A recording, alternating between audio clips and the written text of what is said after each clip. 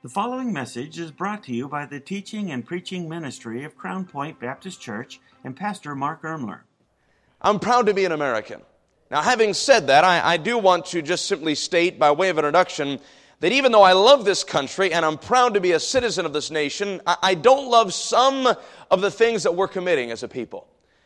I'm not proud of some of the philosophies and some of the lifestyles that we are embracing and we're promoting as a culture. And I believe, and as we go through this week and as we go through the different lessons and the messages that the Holy Spirit has really pressed upon my heart for such a time as this, I believe that we'll recognize and we'll see that America is in desperate need of real deal, sold out, Bible-believing Christianity. Amen? People who are going to have a heart and a mind and a grit and a wherewithal. People who are going to have the same desire and enthusiasm as was found within those colonial patriots, as was found within the hearts of our founding fathers. You know, when you stop and consider how America was founded. Now, what I'm about to share with you this week and the stuff that we'll highlight, this is not personal opinion. This is public record. These are things, unfortunately, that have been forgotten about. These are things that have been, if you will, collecting dust up on the shelf. And I believe in order for us to understand how to effectively go forward, we must understand what our founding fathers, what our forefathers originally intended and instituted for this nation. Of course, we have been governed by something called the Constitution. And that has successfully, very effectively led us as a nation for over 2 centuries. Amen? Of course, we're living in a day and age in which they're seeking to tamper with that. And there's even a liberal and secular groups that are seeking to even rewrite the Bill of Rights and make a new system of freedoms, if you will. And of course, ultimately, that is to stifle the voice of Bible truth. But ladies and gentlemen, we must understand something. That truth is right. I am not the author of truth, and neither are you. Popular opinion is not the author of truth, but rather the King of Kings is the author of truth. He's also the author of life. He's the author of liberty. He's the one who desires for us to enjoy the pursuit of happiness. And we'll see this in the morning service, our founding fathers believed that these things were gifts of God. Things that God, the Creator, had given unto us that no government had the right to strip away from a people because they were God-given. But when you stop and consider how America was founded, I believe that you will clearly recognize how greatly we have strayed as a nation. Our founding fathers, though they varied in their religious beliefs, and though they may have not seen eye to eye and on different things, they were ultimately, when you just take a step back and look at their lives, they were men of faith. Roughly 97% of them were practicing Christians. They had a moral guidance. They honored the Word of God. They wanted to be decent and upstanding. They wanted to have the right kind of character. They wanted to ultimately please the Lord in their integrity, in their purity, in their morality, regardless of what the modern history textbooks are trying to indoctrinate the culture with today. At least 50 out of the 55 men who framed the Constitution of the United States were professing Christians. They weren't Secret Service Christians, amen? I mean, they were willing to let their light shine, and they didn't hide it underneath a bushel. 11 out of the first 13 states required, this is amazing, they required faith in Jesus Christ and in the Bible as qualifications for holding public office. You could not run for government unless you publicly stated that you believe that Jesus Christ was the Son of God and you believe that the Bible was the Word of God. Interesting, isn't that? Don't you find that to be the case? And these men who pledged their lives, their fortunes, and their sacred honor to establish a country where life, liberty, and the pursuit of happiness could flourish, understood that there were 2 things that ultimately would allow America to rise in greatness. I believe that you'll find here, and we said all that to bring us to the point of what we read in Deuteronomy chapter number 4. We find 2 rhetorical questions brought to us in the Word of God, and I believe here tucked away in the book of Deuteronomy chapter number 4, we find the secret of national greatness. Now, right now, there is a campaign, if you will, at least there was, and there is a form of government or a certain person that is seeking to make America great again. And I'm all for America being great. Amen. I'm all for this nation to be that bastion of hope and of liberty, a place where freedom can flourish, a place where the gospel of Jesus Christ can go forward loud and clear. Amen. But we must step back and understand that politics ultimately are not the answer. Politicians ultimately are not the answer. Now, I believe that we need new policies. Amen. I believe that we need a new system of government. Get back to the way we were founded. Amen? But ultimately, that is not the answer. What we find here mentioned in verse number 7 and 8 is what will allow any nation. Because the Bible says, for what nation is there? What nation? Any nation that does this will be blessed by heaven. Our founding fathers desired that. I wish I could take you through the hundreds of quotes. I wish I could take you through the dozens of testimonies and the lives that their actions reflected what I just said. Amen? But we notice in verse number 7, and we've only got about 20 minutes in the Sunday school hour or less, and so we're going to try to cram this in real quick. We notice in verse number 7 that the Bible is teaching us that God must have the preeminence. God must have first place. Notice, for what nation is there so great who have God so nigh unto them as the Lord our God is in all things that we call upon him for? Man, I love it. The fact that we have that phrase, one nation under God, in the Pledge of Allegiance. Where did that start? It started, of course, with what Abraham Lincoln said in his Gettysburg Address, how that this nation, even though we were struggling and we were facing a civil war, that this nation under God shall not perish from the earth. But if we ever come to a point where we're no longer under God, we will perish from the earth.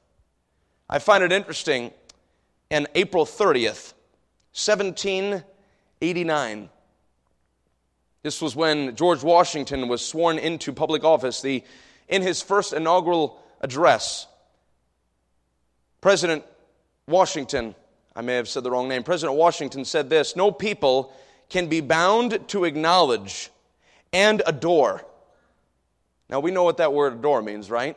I mean, there's just a love, a reverence, a thankfulness. You're just getting on your knees and you're shouting out, praise God.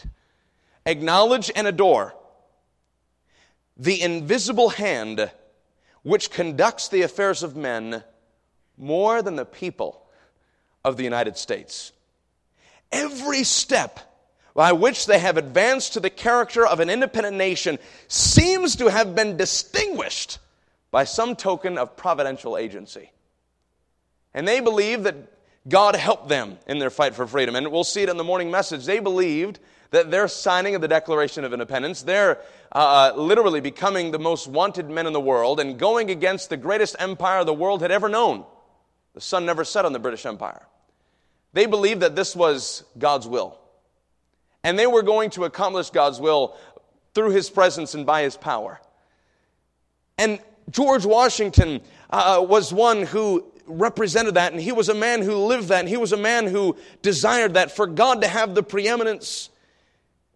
One of the three rallying cries in the colonies during the fight for freedom was, "We have no king but King Jesus." Many armies and militias would march out to battle with that on their standards, on their flags, on their banners. Others would say, resistance to tyranny is obedience to God. In 1774, the Massachusetts Congress, of course, Massachusetts was a hotbed of the initial fighting with Boston, with the siege that took place in Lexington and Concord, where the shout was heard around the world, amen, and where the first blood was spilt. The Massachusetts Congress issued the formal declaration. 2 years before the Declaration of Independence was signed, they made this statement: resistance to tyranny becomes the Christian and social duty of each individual. Continue steadfast, or don't give up the fight. And with a proper sense of your dependence on God, or don't rush out, trusting in yourself and your musket. You needed to be depending upon God, Minutemen. You need to be trusting in the Lord as you go out on the field of battle. They said, with a proper sense of your dependence on God, nobly defend those rights which heaven gave, and no man ought to take from us. Of course, you're probably familiar with the Boston Tea Party. Maybe you're familiar with that. All right, very good. The men who were involved with the Boston Tea Party made this statement: a freeborn people are not required by the religion of Jesus Christ to submit to tyranny, but may make use of such power as God hath given them to recover and support their laws and liberties. We implore, or we are begging the ruler above the skies that he would make bare his arm in defense, or he would roll up a sleeve. He would make bare his arm in defense of his church and people and let Israel go. In September, I believe it was September 9th, I may be mistaken on the date, I don't know why I didn't jot it down here, but September 9th, it's either the 7th, the 6th, or the 9th, so we'll just pick eeny, meeny, miny, mo, all right? No, I'm just joking. It's in history, it's in the book in the back, America, Journey of Faith and Freedom. But in September, early September of 1774, the same year that these declarations, if you will, these statements came out, the First Continental Congress was meeting there in Philadelphia in Independence Hall, and there was an aide that rushed into the room and had an intelligence report and had word that the British ships in Boston Harbor were going to open up their cannon ports and decimate the dock, decimate the homes and the businesses, and just open up their guns and just blow cannon, if you will, out upon the innocent civilians. Well, our founding fathers, they received word of this. And the first thing they did was not get all up in arms and get upset, get angry or frustrated and bitter. Rather, the first thing that they did was they got on their knees and they began to pray and ask God to please deliver them from this and for the British not to fire upon the innocents of Boston and the businesses of Boston Harbor. This moment in early September 1774 set a precedent of prayer unto the God of heaven. We're not talking about the God of the coexist bumper sticker here, all right? We're talking about the King of Kings. They began from that moment to the end of the War for Independence. Every single time they met in session, they started with prayer to the Lord.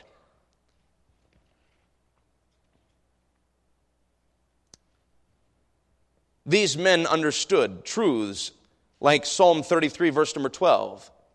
Blessed is the nation whose God is the Lord. Psalm 144, verse number 15 says, happy is that people that is in such a case, yea, happy is that people whose God is the Lord. Proverbs 14:34 says, righteousness. Of course, this is not talking about our own good deeds because we know that they're nothing but filthy rags. Amen? But this is talking about the presence of Christ living through us. Righteousness exalteth a nation, but sin is a reproach to who? Any people. And we find these verses, just a few in Scripture, that this is speaking about any nation. This could be applied to any civilization, any country. Blessed is that nation whose God is the Lord, where God is preeminent. You know, I just mentioned that verse, righteousness exalteth a nation. It is incredible. It's incredible and very interesting to find that General Washington was concerned about the moral convictions of his men. Many times he ordered, and I quote from his writings, he ordered all officers and soldiers not engaged in actual duty a punctual attendance of divine services, to implore the blessing of heaven upon the means used for our safety and defense. He said, anybody who's not involved in a job or standing at a post, you get to church right now, and you get in there, you go hear some old-fashioned preaching, you get on your knees, and you beg God for His help as we defend what heaven originally gave us and what future descendants and our children deserve to get from us, and that is the preservation of freedom. Washington very much desired holy living. I mean, regardless of what you may hear with the loose lips on the History Channel, Washington, cursing and taking the Lord's name in vain, that stuff repulses me. I was going to watch a documentary years ago about Washington crossing the Delaware to go surprise the Hessians. And by the way, that whole story is just an amazing account of the providential hand of God. And I want to tell it, but I can't because we have no time, all right? So just bear with me. But there, and in Washington, it seemed to be good, but then they've got Washington speaking all sorts of foul language, and man, you can't turn the TV off fast enough because you don't want to get yourself violated with that stuff, you know what I'm saying? Wow, it appalls me Because what they're doing is they're slapping the testimony, and they're slapping the testimony of George Wash, slapping him in his face. They're dragging his testimony through the muck and the mire of stuff that did not happen. Anyway, I just had to go on a rampage just for a second. Amen? Back to the message. Okay, I'll tidy myself up. Here we go. Now, Washington very much desired holy living among his men and would not tolerate wickedness. He, and I quote, forbid profane cursing, swearing, and drunkenness. That's from his writings. For instance, the third time a soldier was caught taking the Lord's name in vain, he was whipped with 50 lashes and drummed out of the army with a dishonorable discharge. By the way, if a man was found attempting to commit sodomy, he was court-martialed. Right away, dishonorably discharged from the army and sentenced for punishment by his state. And it's interesting to note some of the punishment that the states had for the abomination of homosexuality. Now, where did they get that from? Because they had an intolerance? Well, those people are, No, it's because it came from the Word of God. They wanted to respect and honor the Lord. We have greatly strayed as a people. They loved the sinner, but they hated the sin. As a people, we began to live by what later became our nation's motto, in God we trust.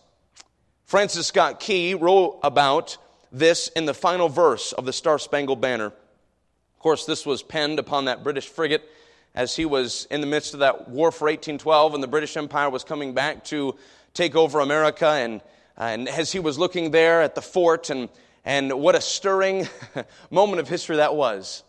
I mean, I wish I could somehow, if there ever was a cinema in heaven, I doubt there is, but if there was one in heaven, and there was some kind of an invisible angelic host filming that scene, I would love to see that moment of history. Where, as the clouds and the fog and the smoke began to part, he could see, oh glory, still waving there on the flagpole. That, I don't know about you, but as an American, that stirs me up. Amen. He began to write those words of the Star-Spangled Banner. Well, in the fourth and final verse of this national anthem, he makes this statement, "Oh, thus be it ever when free men shall stand between their loved home and the war's desolation. Blessed with victory and peace, may the heaven-rescued land praise the power," or praise the Lord, praise the power that hath made us and preserved us a nation. Then conquer we must when our cause it is just, and this be our motto, in God is our trust. And the Star-Spangled Banner in triumph shall wave. Now, what is causing the Star-Spangled Banner to wave in triumph? What is bringing it to that point of prosperity and success, but rather remaining under God? And Lincoln, of course, as we've already mentioned, acknowledged that this nation under God shall not perish from the earth. Maybe some of you remember when the words under God were added to the Pledge of Allegiance. And this all was brought about by Dwight Eisenhower and the congressmen who decided to go to a church service in honor of Abraham Lincoln's birthday. And that preacher, anointed with the power of God, began to preach, and he shared with those men. Man, I would be scared out of my boots. I'd be standing up there like Barney Fife, the President of the United States sitting in your midst and all that. But he just preached. He lifted up his voice. He just preached truth. He said, the other day I was listening to my kids play school there in the house. Now, I don't know of any child who wants to play school. But anyway, these kids were playing school in the house. And the older daughter was, helping with the class, and she was being the teacher. And the other children, they were being the students. And then it was time for us to salute and pledge the flag. And as I was in my study, and as I was listening to those children, and as I was listening to our pledge, it struck me that our history as a people is different than any other nation in the world. That our pledge could literally, unfortunately, be adopted by any republic. But that should not be the case because we are different as a nation and as a people because of our founding. And right there, he challenged those men to consider in adding those words, under God, one nation under God, to the Pledge of Allegiance. Those men, they stepped away just a few days later. It was heavy on their hearts and minds, and It started in the process, and it passed through the Congress and Senate, got to the desk of Eisenhower, and he signed it, and man, those words were added to the Pledge of Allegiance, under God. And President Eisenhower made this statement. By the way, are you still with me? Would you say amen? I'm speaking loud and fast. And it's like, man, when is this guy going to take a breath? But just bear with me because I'm trying to cram in as much as possible before we end in about 3 or 4 minutes. In 1954, Eisenhower made this statement. In this way, or by adding the words under God, in this way we are reaffirming the transcendence of religious faith in America's heritage and future, which means that we are putting God back where He needs to be. Our faith in God, trusting in the Lord, wanting Him to be our trust, that is where we need to be as a people. In this way, we shall constantly strengthen those spiritual weapons which forever will be our country's most powerful resource in peace and war. Or what is America's greatest strength but God Himself? From this day forward, the millions of our school children will daily proclaim in every city and town, every village and rural schoolhouse, the dedication of our nation and our people to the Almighty. He acknowledged this pledge, yes to the flag, was something in which we were dedicating every day, millions of voices. Once again, we were pointing our hearts back to God, saying, God, we will only remain this way as a nation if we stay under You. If God, You have the preeminence in our hearts and in our homes. He said this, and I love this statement, to anyone who truly loves America, nothing could be more inspiring than to contemplate this rededication of our youth on each school morning to our country's truest meaning, or getting America back to our roots, and that is being one nation under God. Now that's the first half of the message. Let me give you the second point, and we're going to conclude. Point number 1, it's a very simple message, just 2 points. Point number 1, didn't know a 2-pointed message could be so long. Amen? Point number 1 is God must have the preeminence. Point number 2, God's Word must have the priority. God's Word must have the priority. That's what's mentioned in verse number 8. What nation is there so great that has statutes and judgments so righteous as all this law? And ladies and gentlemen, just to leave this with you, and we'll conclude, our founding fathers quoted the Bible 3 times more than any other source. Out of 15,000 plus documents, letters, diaries, etc., that have been discovered and painstakingly searched and taken note of, history records that our founding fathers quoted the Bible 3 times more than any other book. And then the authors that they quoted from, like William Blackstone and others, those books that came in second or third, fourth place, the books that they referenced then after the Word of God, those sources quoted the Bible more than any other source. Our founding fathers established our government on principles directly discussed in Scripture. And we'll get into that this week. They wanted it taught to their children. You can right now download the 1777 New England Primer from online, and you will be amazed at how our children learn the alphabet and sentence structure and all that stuff based on biblical principles. And this was how our founding fathers were raised, and this is how they desired America to be, a nation that would follow the principles and precepts of the Word of God. I'll conclude with this quote. John Adams. Does anybody know who he was? He was Washington, Adams, Jefferson, Madison. He was the second president, wasn't he? Amen. That's the only way I know my presidents is by a little tune from school. Amen. John Adams reflected in his diary on February 22nd, 1756. So this is literally 20 years before the Declaration of Independence was signed. He was just writing his diary and he made this observation. He said, suppose a nation in some distant region, he had no idea that one day he would be fighting for freedom and establishing the United States. Suppose a nation in some distant region should take the Bible for their only law book, and every member should regulate his conduct by the precepts there exhibited. What a utopia. Of course, a different meaning than what we think of in utopia today with socialism. What a utopia, what a paradise would this region be. Heavenly Father, I pray that you just bless these thoughts. Lord, really, we did not conclude. We're just in the middle of this. But for the sake of time, ending it here, and I pray, God, that you would help us to not look at the government and be all upset at the government, point our finger at the government and say, shame on them for going the wrong way. Lord, it comes back to we the people.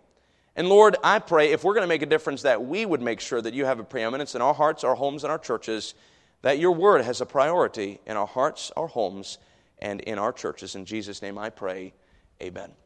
Thank you for listening to this message brought to you by the teaching and preaching ministry of Crown Point Baptist Church. If this message was a blessing to you, please consider leaving us a review or sharing the message on social media. Thanks once again for tuning in.